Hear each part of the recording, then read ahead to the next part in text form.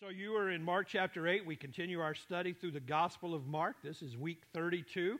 Now, if you're a guest with us this morning, we've not gone 32 straight weeks. We take a break here and there to kind of check out some other parts of Scripture and some other things God might be doing actively in our church body. But we are back in the last few weeks to continuing our study through the Gospel of Mark.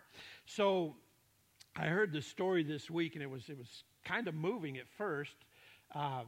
Carl is a gentleman who plays golf every Tuesday morning and has a tee time at 8 o'clock.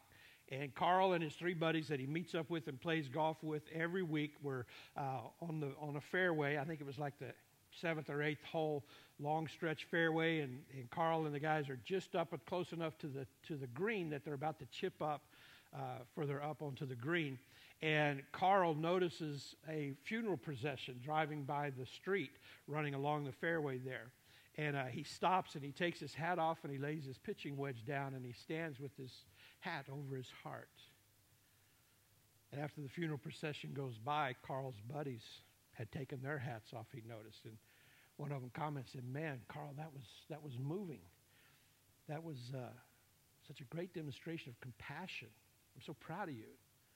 Carl puts his hat back on and picks up his wedge and says, "Well, it's the least I could do. We would have been married 27 years next Thursday."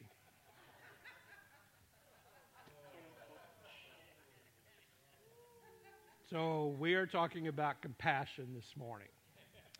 We're talking about something a little deeper than what Carl understood compassion to be. In fact, our whole study through the Gospel of Mark has been designed, and the purpose for doing this is that we have said from the beginning, we want to understand Jesus more so we can experience him deeper in our lives, so we can identify his activity around us. This morning, I trust that by the time we work our way through these 10 verses of Mark chapter 1, you will have a better understanding of the compassion of Jesus, and that it is a compassion that is toward you this morning. Wherever you are in a relationship to him, whether you don't know Jesus as your personal Lord and Savior, or you've known him for 90 years and have served him faithfully, wherever you are, today I pray that you will understand his compassion a little bit better. Compassion is spoken of quite often in the Gospels. There's at least 8 occasions in the Gospels where the compassion of Jesus is either identified and evidenced or spoken about or spoken of. What's interesting is as you read Matthew, Mark, Luke, and John, all the places it talks about the compassion of Jesus, it's somebody else. It's usually the writer of that gospel saying Jesus had compassion. What's unique about Mark chapter 1 today as we read it is that it's Jesus saying from his own lips, "I have compassion for this crowd." So I think that's very interesting this morning. We're going to hear straight from the mouth of Jesus. But what's interesting about his compassion is not just words. His compassion is attitude and action, and that's what we're going to discover this morning. We're actually going to look at an event that happens this morning that seems very, very similar to an event we read back in Mark 6. Remember there, Jesus fed the 5,000 plus their wives and children, so approximately maybe 20,000 people he fed back in Mark 6 with 5 loaves and 2 small fish. This morning we're going to read about him feeding the 4,000. Now, some critics of the Bible will say, look, there's one of your contradictions. This is why we can't believe the Bible, because there's contradictions. But you have to understand, this is a completely separate event altogether. In fact, and it's in a totally different location and a totally different group of people. In fact, an entirely different race of people. In Mark 6, Jesus performs that feeding of the 5,000, that great miracle of multiplying the food to the Jewish community. In that crowd, where he was, in Capernaum, that's all Jews. The majority of it. The majority of it was Jews. As we saw in chapter 7, he's moved down into the region of Tyre and Sidon and all of that area. He's now in Gentile territory. So this miracle of the feeding of the 4,000 is a totally separate event, and it's for a Gentile crowd. Now, here's another interesting thing, if you've been following along with us, is 2 weeks ago we talked about the miracle where Jesus delivered the Syrophoenician woman's daughter from demon possession. You remember the conversation seemed really weird to us, that Jesus says, it's not right for me to give the children's meat to the dogs. He was calling Gentile dogma, but we talked about that. We resolved that. And now, that's exactly what he's doing. He's taking his miracle power, his provision to the Gentiles. He's breaking barriers. This is one of the reasons the religious leaders despised him, was he would break these divides, these racial barriers and divides that had been established. So with that in context, let's take Mark chapter 8. We're going to read the first 10 verses this morning. It says, "And in those days, when again," so another great crowd had gathered, and they had nothing to eat, he called his disciples to him, and he said to them, "I have compassion on this crowd, because they have been with me now 3 days and have nothing to eat. But if I send them away hungry to their homes, they will faint on the way. And some of them have come from very far." So we hear the heart of Jesus in his words. He's expressing this compassion that he has. He's concerned for their well-being. "And his disciples answered him and said, 'How can one feed these people with bread here in this desolate place?'" Apparently, and we're going to look at this a little closer next week when we talk about the leaven and the bread that Jesus has to explain to the disciples, they have been a little short-sighted. They don't understand the depth of that feeding of the 5,000 just a few months earlier. So they say, "Well, how are you going to do this, Jesus?" And in verse 5, he asked them, he said, "How many loaves do you have?" They said, "We have 7. Now, by the way, these are not big, huge, 6-foot Subway sandwich types of bread. This is typically little, about 4 to 5 inches, almost like a tortilla size, but a little bit thicker than a tortilla. That's Texas, okay? That's the best way a Texas pastor can explain what this bread might look like. So there's 7 loaves of that. "And he directed the crowd to sit down on the ground. He took the 7 loaves, and having given thanks, he broke them, and he gave them to his disciples to set before the people, and they set them before the crowd. And they had a few small fish, and having blessed them, he said that these also should be set before them." Verse 8, "And they ate," and say it with me, "were satisfied. And they took up the broken pieces left over, 7 baskets full." So how many loaves did they have? 7. Multiplied into 7 full baskets. "And there were about 4,000 people, and he sent them away. And immediately he got into the boat with his disciples and went to the district of Dalmanutha," or however you want to say that in Texan. So we have here 3 truths this morning to understand about Jesus, his compassion, and his miracles. His miracles intended for you. First truth is this: the compassion of Jesus hurts. The compassion of Jesus hurts. Now let me help you understand what I mean by that. Verse 2, Jesus says, "I have compassion on this crowd." So the dictionary definition of passion goes something like this: compassion would be considered sympathetic pity and concern for the sufferings of others. Notice the key words: sympathetic pity and concern for the suffering of others. That's the dictionary definition. But there's a different definition for this word compassion used here in Mark chapter 8 and through the Gospels. As we look to the original writing in the Greek New Testament, we discover that this word translated compassion means to have sympathy. But it means to have such a deep sympathy that it yearns from the bowels. That's right, I said bowels in church. It means to feel this compassion from way down inside. In fact, when Jesus tells the disciples, I have compassion on this crowd, what he has is he sees they've been with him for 3 days and they've not bugged him for food. They've not been waiting for food. They're there for him. They're enthralled with his teaching and with what he's doing. They have a spiritual hunger. And can I just give you a side note this morning?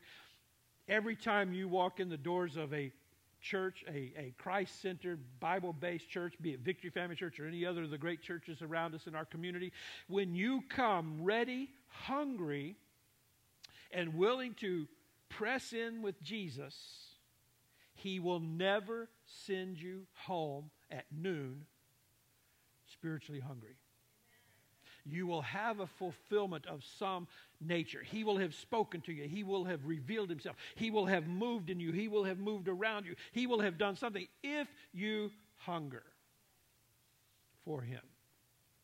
Okay, back to the message now. This compassion, it's something he feels deep down inside. It stirs his stomach. It literally means to see someone suffering and feel a physical response to what you see. Okay, so there's a little difference here in something. I'm kind of squeamish. Okay, every time Jim Fry shows me his 5-stitched up finger, his 5 stitches finger, I have to hold it in because I'm squeamish. Now, that's not compassion. That's being a weenie on my part. Did he just say amen? Oh, I heard him say so. I thought he said amen. That's just being a weenie on my part. Compassion, so that being a weenie, I feel it down here. I'm like, oh, give me a chair, quick. But to have compassion on Jim, it would be to feel the pain that he felt, to be moved, to do something to help him. And I don't know what I can do to help Jim, but I'll help him because I just made a commitment in front of God and all of these witnesses this morning. But that's compassion. It's being moved on the inside. So maybe you've had an experience like that you've seen somebody's plight in life and it just moves you it's like your heart sinks. It's like everything inside of you it just sunk for a minute. Almost like it takes the breath out of you. When you were a kid, did you ever get punched in the stomach and lose your breath? Most of the men are shaking their head because we got in fights on the playground. But it's almost you feel that in roller coasters when there's true compassion in a situation. So I had this wonderful privilege this last Thursday to meet at our Assembly of God district office with a few other pastors. We were invited in to meet with some of the leadership of this dynamic ministry that we have in our fellowship. We've worked with them before. Many of you have been a part of it, Convoy of Hope. The Convoy of Hope is a disaster relief ministry. Jacksboro got hit with tornadoes. What night was that? Was that Monday or Tuesday? Monday? On Wednesday, Convoy of Hope trucks were pulling into Jacksboro full of food and clothes and things to help with. When Haiti had the great earthquakes a few years ago, the first relief organization before Red Cross or anybody else showed up, Convoy of Hope. They're in 29 countries. But they do more than just disaster relief. And so they were asking us to kind of help them brainstorm some things about how to get compassion ministries more into the local church. And because of our Victory Cares ministry and the families we minister to monthly, I was invited to be a part of that. Well, one of the story of Hal Donaldson starting it was that he grew up in a minister's home. He was a minister. He's a credentialed Assemblies of God minister. But he had a experience walking through an inner city area, and he saw the homeless, and he saw the hunger, and he saw the despair, and he saw the hopelessness in their faces. And it so moved him that he became sick to his stomach. And it so moved him that he had to do something to relieve this. And that something was find a way to bring help and relief to the hurting, to the broken. You've probably had that experience. What I find interesting here is Jesus says, I have compassion. I have this yearning on the inside. I'm hurting on the inside for the plight of this crowd. And I think it was more than just the food situation, right? He cried out for Jerusalem and Israel. He said, Jerusalem, Jerusalem, you who persecute the prophets and kill them. His heart yearned. And he says, I have compassion on this crowd. And what I find interesting is that he felt compassion for every one of them. One of the things that came up in our brainstorm meeting with the leaders of Convoy of Hope on Thursday was the idea of compassion fatigue. It's a newer term that's out. But you can become so worn out in giving compassion to people and meeting their needs that you neglect your own. And yet Jesus could have compassion on the entire crowd, every single one of them. And how many others through the Gospels do we read that Jesus had compassion? He had compassion on the crowds who were chasing after him. And what did he say? I see them like sheep without a shepherd. It hurts me. He had compassion on the demon-possessed boy and the desperation of his father who was calling out to Jesus to help his son. He had compassion on the widow who had just lost her son and they were actually leading her son out to be buried. And he had compassion, as I said, on the entire city of Jerusalem, which really was for all of Israel, Jerusalem, Jerusalem. But the fact that he left heaven to come to earth to die for us was his compassion for all of humanity. So he not only had compassion this day for the crowd of 4,000, but he has compassion for all of humanity. Look at your neighbor and say, you're part of humanity. That means Jesus has compassion for you. Your hurt hurts him. Your pain pains him. Your fear affects his own emotion toward you.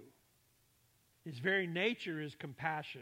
Isaiah 53, and we're going to go back and forth to Isaiah 53 a little bit because over 700 years before Jesus came, the prophet Isaiah, through the anointing of the Holy Spirit, sees and prophesies and speaks about the crucifixion, the death of this anointed one, the Messiah, when he will eventually come. And in Isaiah 53:5, he says, surely he took up our pain and he bore our suffering. Now, Isaiah doesn't know fully what all that means. It's still 700 plus years away. You and I have read the story. We have believed the story. And so we know what Jesus experienced, or we can know it as well as we can know it in our human experience. It says he took up our pain. That word pain in the Hebrew means sorrows, our sufferings, our griefs and afflictions, our wounds and our brokenness. He took all of that upon himself, and it says he bore that. He carried all of our brokenness. He carried all of our sin. He carried all of our suffering, all of our grief, all of our fears. He carried all of that upon himself. And then it says, so he bore our he took up our pain and he bore our sufferings. Sufferings is the burdens that you and I carry because of our pain. So you have pain today because there's brokenness in your life. There's a relationship that's not right and it pains you. There's a situation that's creating great anxiety for you, and it pains you that you can't change it just yet. The plight of your children away from the Lord today, it pains you. And so suffering is the weight of that. That's when you carry that, and it affects you spirit, soul, and body, mind, will, and emotions. And it says Jesus took the pain, the brokenness, and then he took the weight of all of that. And he carried it for us. And where he carried it to was the cross. With great compassion for you and I, he allowed his blood to be shed that we could be healed. That we could be healed. That's the compassion of Jesus.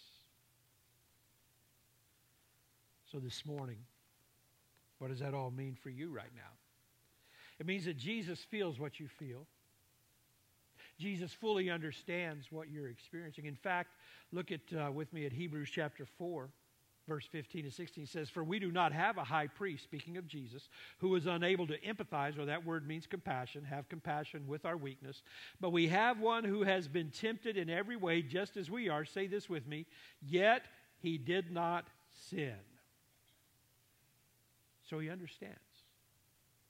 Without sinning, he experienced temptation. Without sinning, he knows what it was to be rejected and feel that aloneness. When he's in the garden for hours that night, the last night that he is free before his arrest and his crucifixion later that day, he's alone in the garden and he can't even keep his disciples away. He knows what it is to feel lonely. When he cries on the cross, my God, why have you forsaken me? He knows what it is to feel forgotten. So he understands us. Oh, but look at verse 16. Because of that, the writer of Hebrews says, let us then approach God's throne of grace with confidence, so that we may receive mercy and find grace to help us in our time of need. So in a few moments, We're going to have some time to pray for each other and pray for needs this morning. And because of what Jesus knows about you and your need and the weight you're carrying, you can have a confidence to approach him this morning and to find help and grace in your need. So Jesus knows and he understands. He is moved by your need. But he's moved to action, which leads us to the second truth. He's moved to help us. This is the second truth. The compassion of Jesus helps.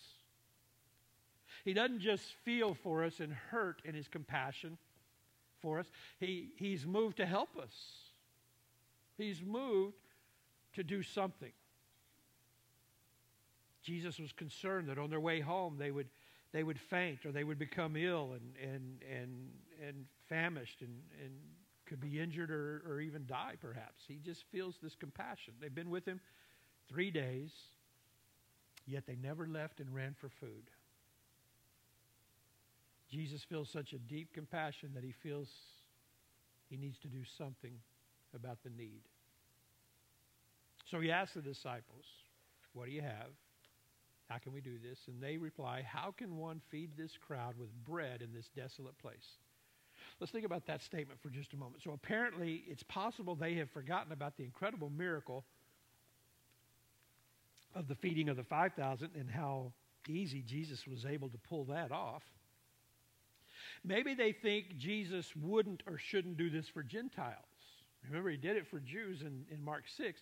Maybe they're thinking, Jesus, surely you're not going to throw this children's bread to the dogs. Possibly that's what they're saying. But most likely what it is an interpretation of them actually asking, what are you planning on doing about it? What are you thinking about doing about this need, Jesus? Jesus asks them what they have, and again, he takes what they are able to give him, and he multiplies it. Isaiah 49, verse 13, let it bring some encouragement to you this morning, says this, shout for joy, you heavens, rejoice. You earth, burst into song, you mountains. Why? What's the big deal? For the Lord comforts his people, and he will have compassion on his afflicted ones. Now think about that. He's going to bring comfort, and he's going to bring compassion.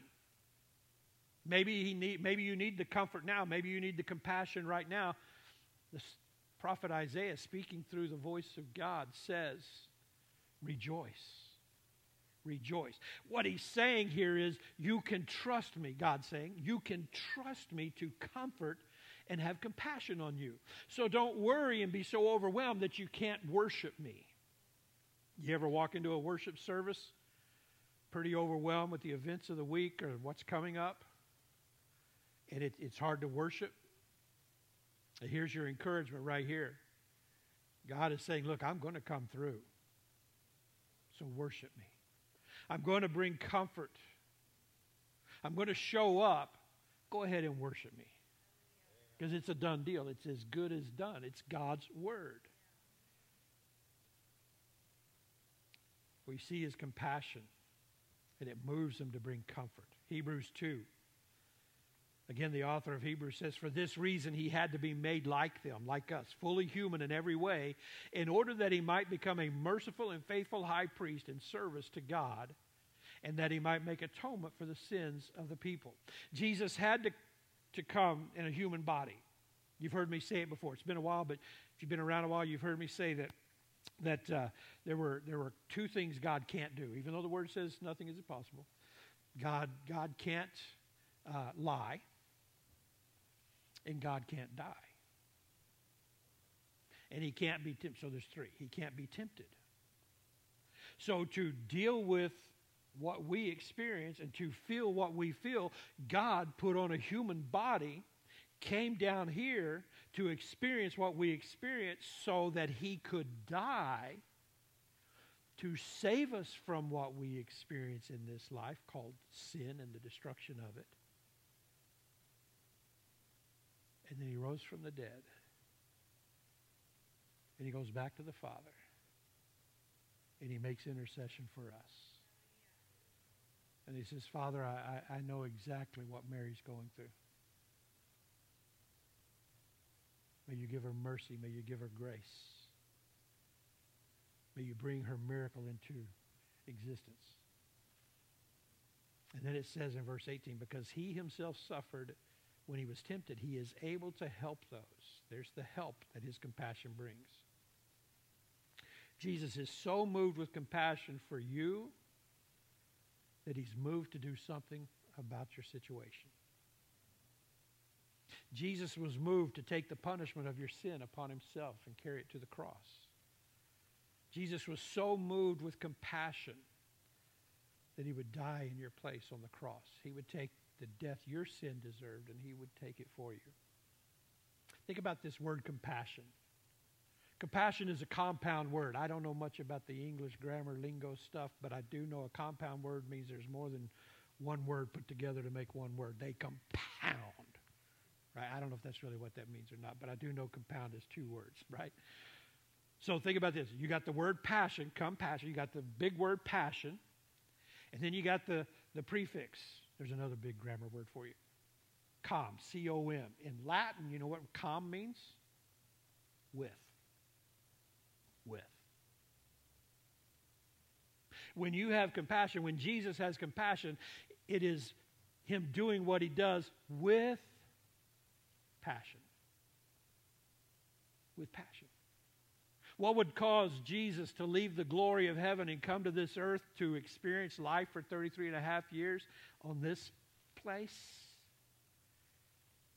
He was moved with a passion for you and I. He was moved with a passion to forgive your sin and free you from the weight and the guilt. He was moved with compassion to heal your soul and to make you whole once again. He was moved with passion to fill you with his Holy Spirit and empower you with the life-giving nature of his very Spirit that raised him from the dead. Jesus is moved with passion for your situation. His compassion hurts him to the point that he helps. And his help leads us to the third truth of understanding this morning. The compassion of Jesus heals. His help is always healing. Now I'm talking healing in a broader sense. I'm talking healing of being whole, spirit, soul, and body, mind, will, and emotion. It says that Jesus gave thanks for the bread, gave it to the disciples. They fed the crowd, and the crowd, it says, they ate and they were satisfied. They were satisfied. They may not have got all they wanted, but they weren't hungry. They weren't interested in seconds yet. They were okay with what they had. They were satisfied. You see what Jesus has just done? He's just healed their hunger and their fatigue.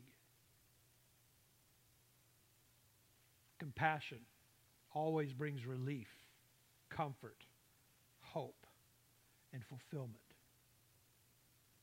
Again, the meeting on Thursday with Convoy of Hope, one of the things somebody mentioned, we were asked, what does compassion mean? And then there was asked, what do you know Convoy of Hope does? They wanted to know, what do we know about it? Are they getting their message across? Are they connecting well with our churches with this idea of compassion? And one of the individuals in the room said, when I think of Convoy of Hope, I think of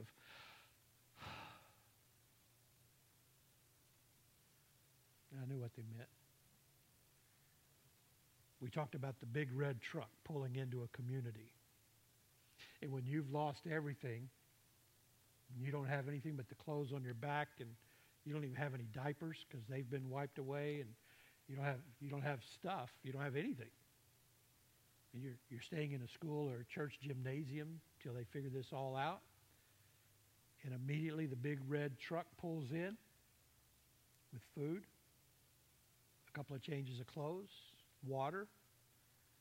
What do you feel? You're overwhelmed with the destruction. You're overwhelmed with loss and grief. And then there's help. And you can go another day because you just became energized. Somebody knows where we are. Somebody knew to get that big red truck to this parking lot today. And it's just what I needed today. The compassion of Jesus is to heal to make whole. Let's go back to Isaiah 53 for a moment. It says, "But he was pierced for our transgressions, he was crushed for our iniquities, and upon him was the chastisement that brought us peace." Say this with me. "And with his wounds we are healed." With his wounds we are healed. Think about this for a moment this morning, guys.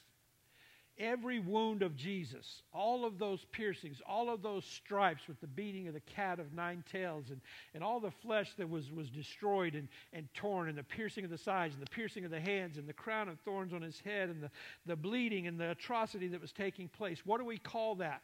We call that the passion of Christ. Why would he suffer? Why would God suffer like that for his creation? Because he's come with a passion for us. And his healing, every one of those wounds cries out that he heals our sin. And every wound cries out he gives us forgiveness. Every wound on his body that was bleeding cries out, "I have compassion for you. I give peace into your anxious, troubled, uncertain lives." Every wound and every stripe on his body, he cries out, "I have joy unspeakable and full of glory for your spirit of heaviness." I have hope crying out from these wounds. His wounds cry out, "I have the fulfillment and contentment you desire in life." I have relief for what you're experiencing. Every wound on Christ brings that healing of wholeness. The compassion of Jesus means he cares greatly about the cares you are carrying. Let me say it again. The compassion of Jesus this morning means he cares greatly about the cares you are carrying in this very moment. He has not forgotten you. He is not unable to sympathize with where you find yourself right now. He is not up there and you down here and him up here just thinking, "Man, I wish they'd just get it together." Come on, pull yourself up by your bootstraps. You're a Texan. Get up and get back in the saddle again. That's not what he's doing. He's moved by what's hurting you. He's got an answer. He's got a presence that he's bringing. He's got a miracle that's in the making. This message, this teaching today is given to us to help encourage us to stay the course. The coming of Jesus was an act of his compassion. The very encounters that we read in the Gospels of people encountering Jesus face to face, there were acts of his compassion. His very crucifixion was the most extreme and selfless demonstration of his compassion. How about this? His very resurrection, the reason we're here today, was actually an act of his compassion. It was a desire on his part that we would not die and be buried to the grave for eternity. It was his desire that we would live with him forever. And so he would choose to die for us that we could live with him.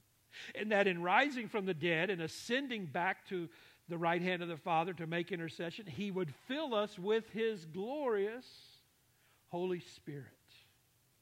You see, Jesus told the disciples, "Look, I'm going to go away," and they were bummed. And Peter even rebuked him. "Come on, that's not you." And Jesus said, "No, get behind me, Satan. I got to do this to fulfill the plan. I got to go through the cross and through the grave.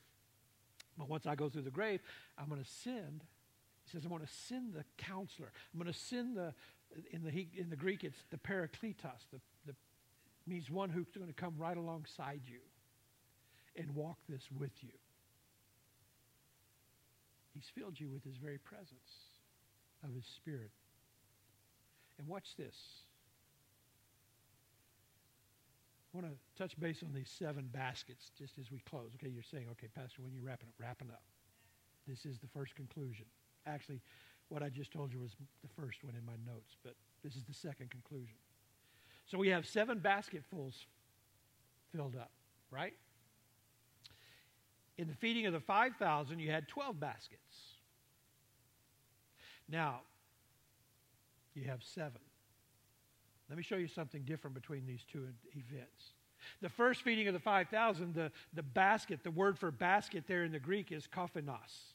It's a small basket, almost like something, not even maybe a basket, but almost like something you could carry on your side. It would be just enough to hold 1 or 2 meals. So the disciples walked away with a meal or 2 that day after they picked up the 12 baskets. They were small baskets. In this feeding of the 4,000, the word used for baskets here is a totally different word in the Greek New Testament, and it's the word spiridos. And it references a large basket. And how do I know that? Acts chapter 9, the Apostle Paul is coming under persecution, and the city's coming out to arrest him and kill him. And the believers lower Paul out the wall over the city of Damascus in a basket, in a spiridos.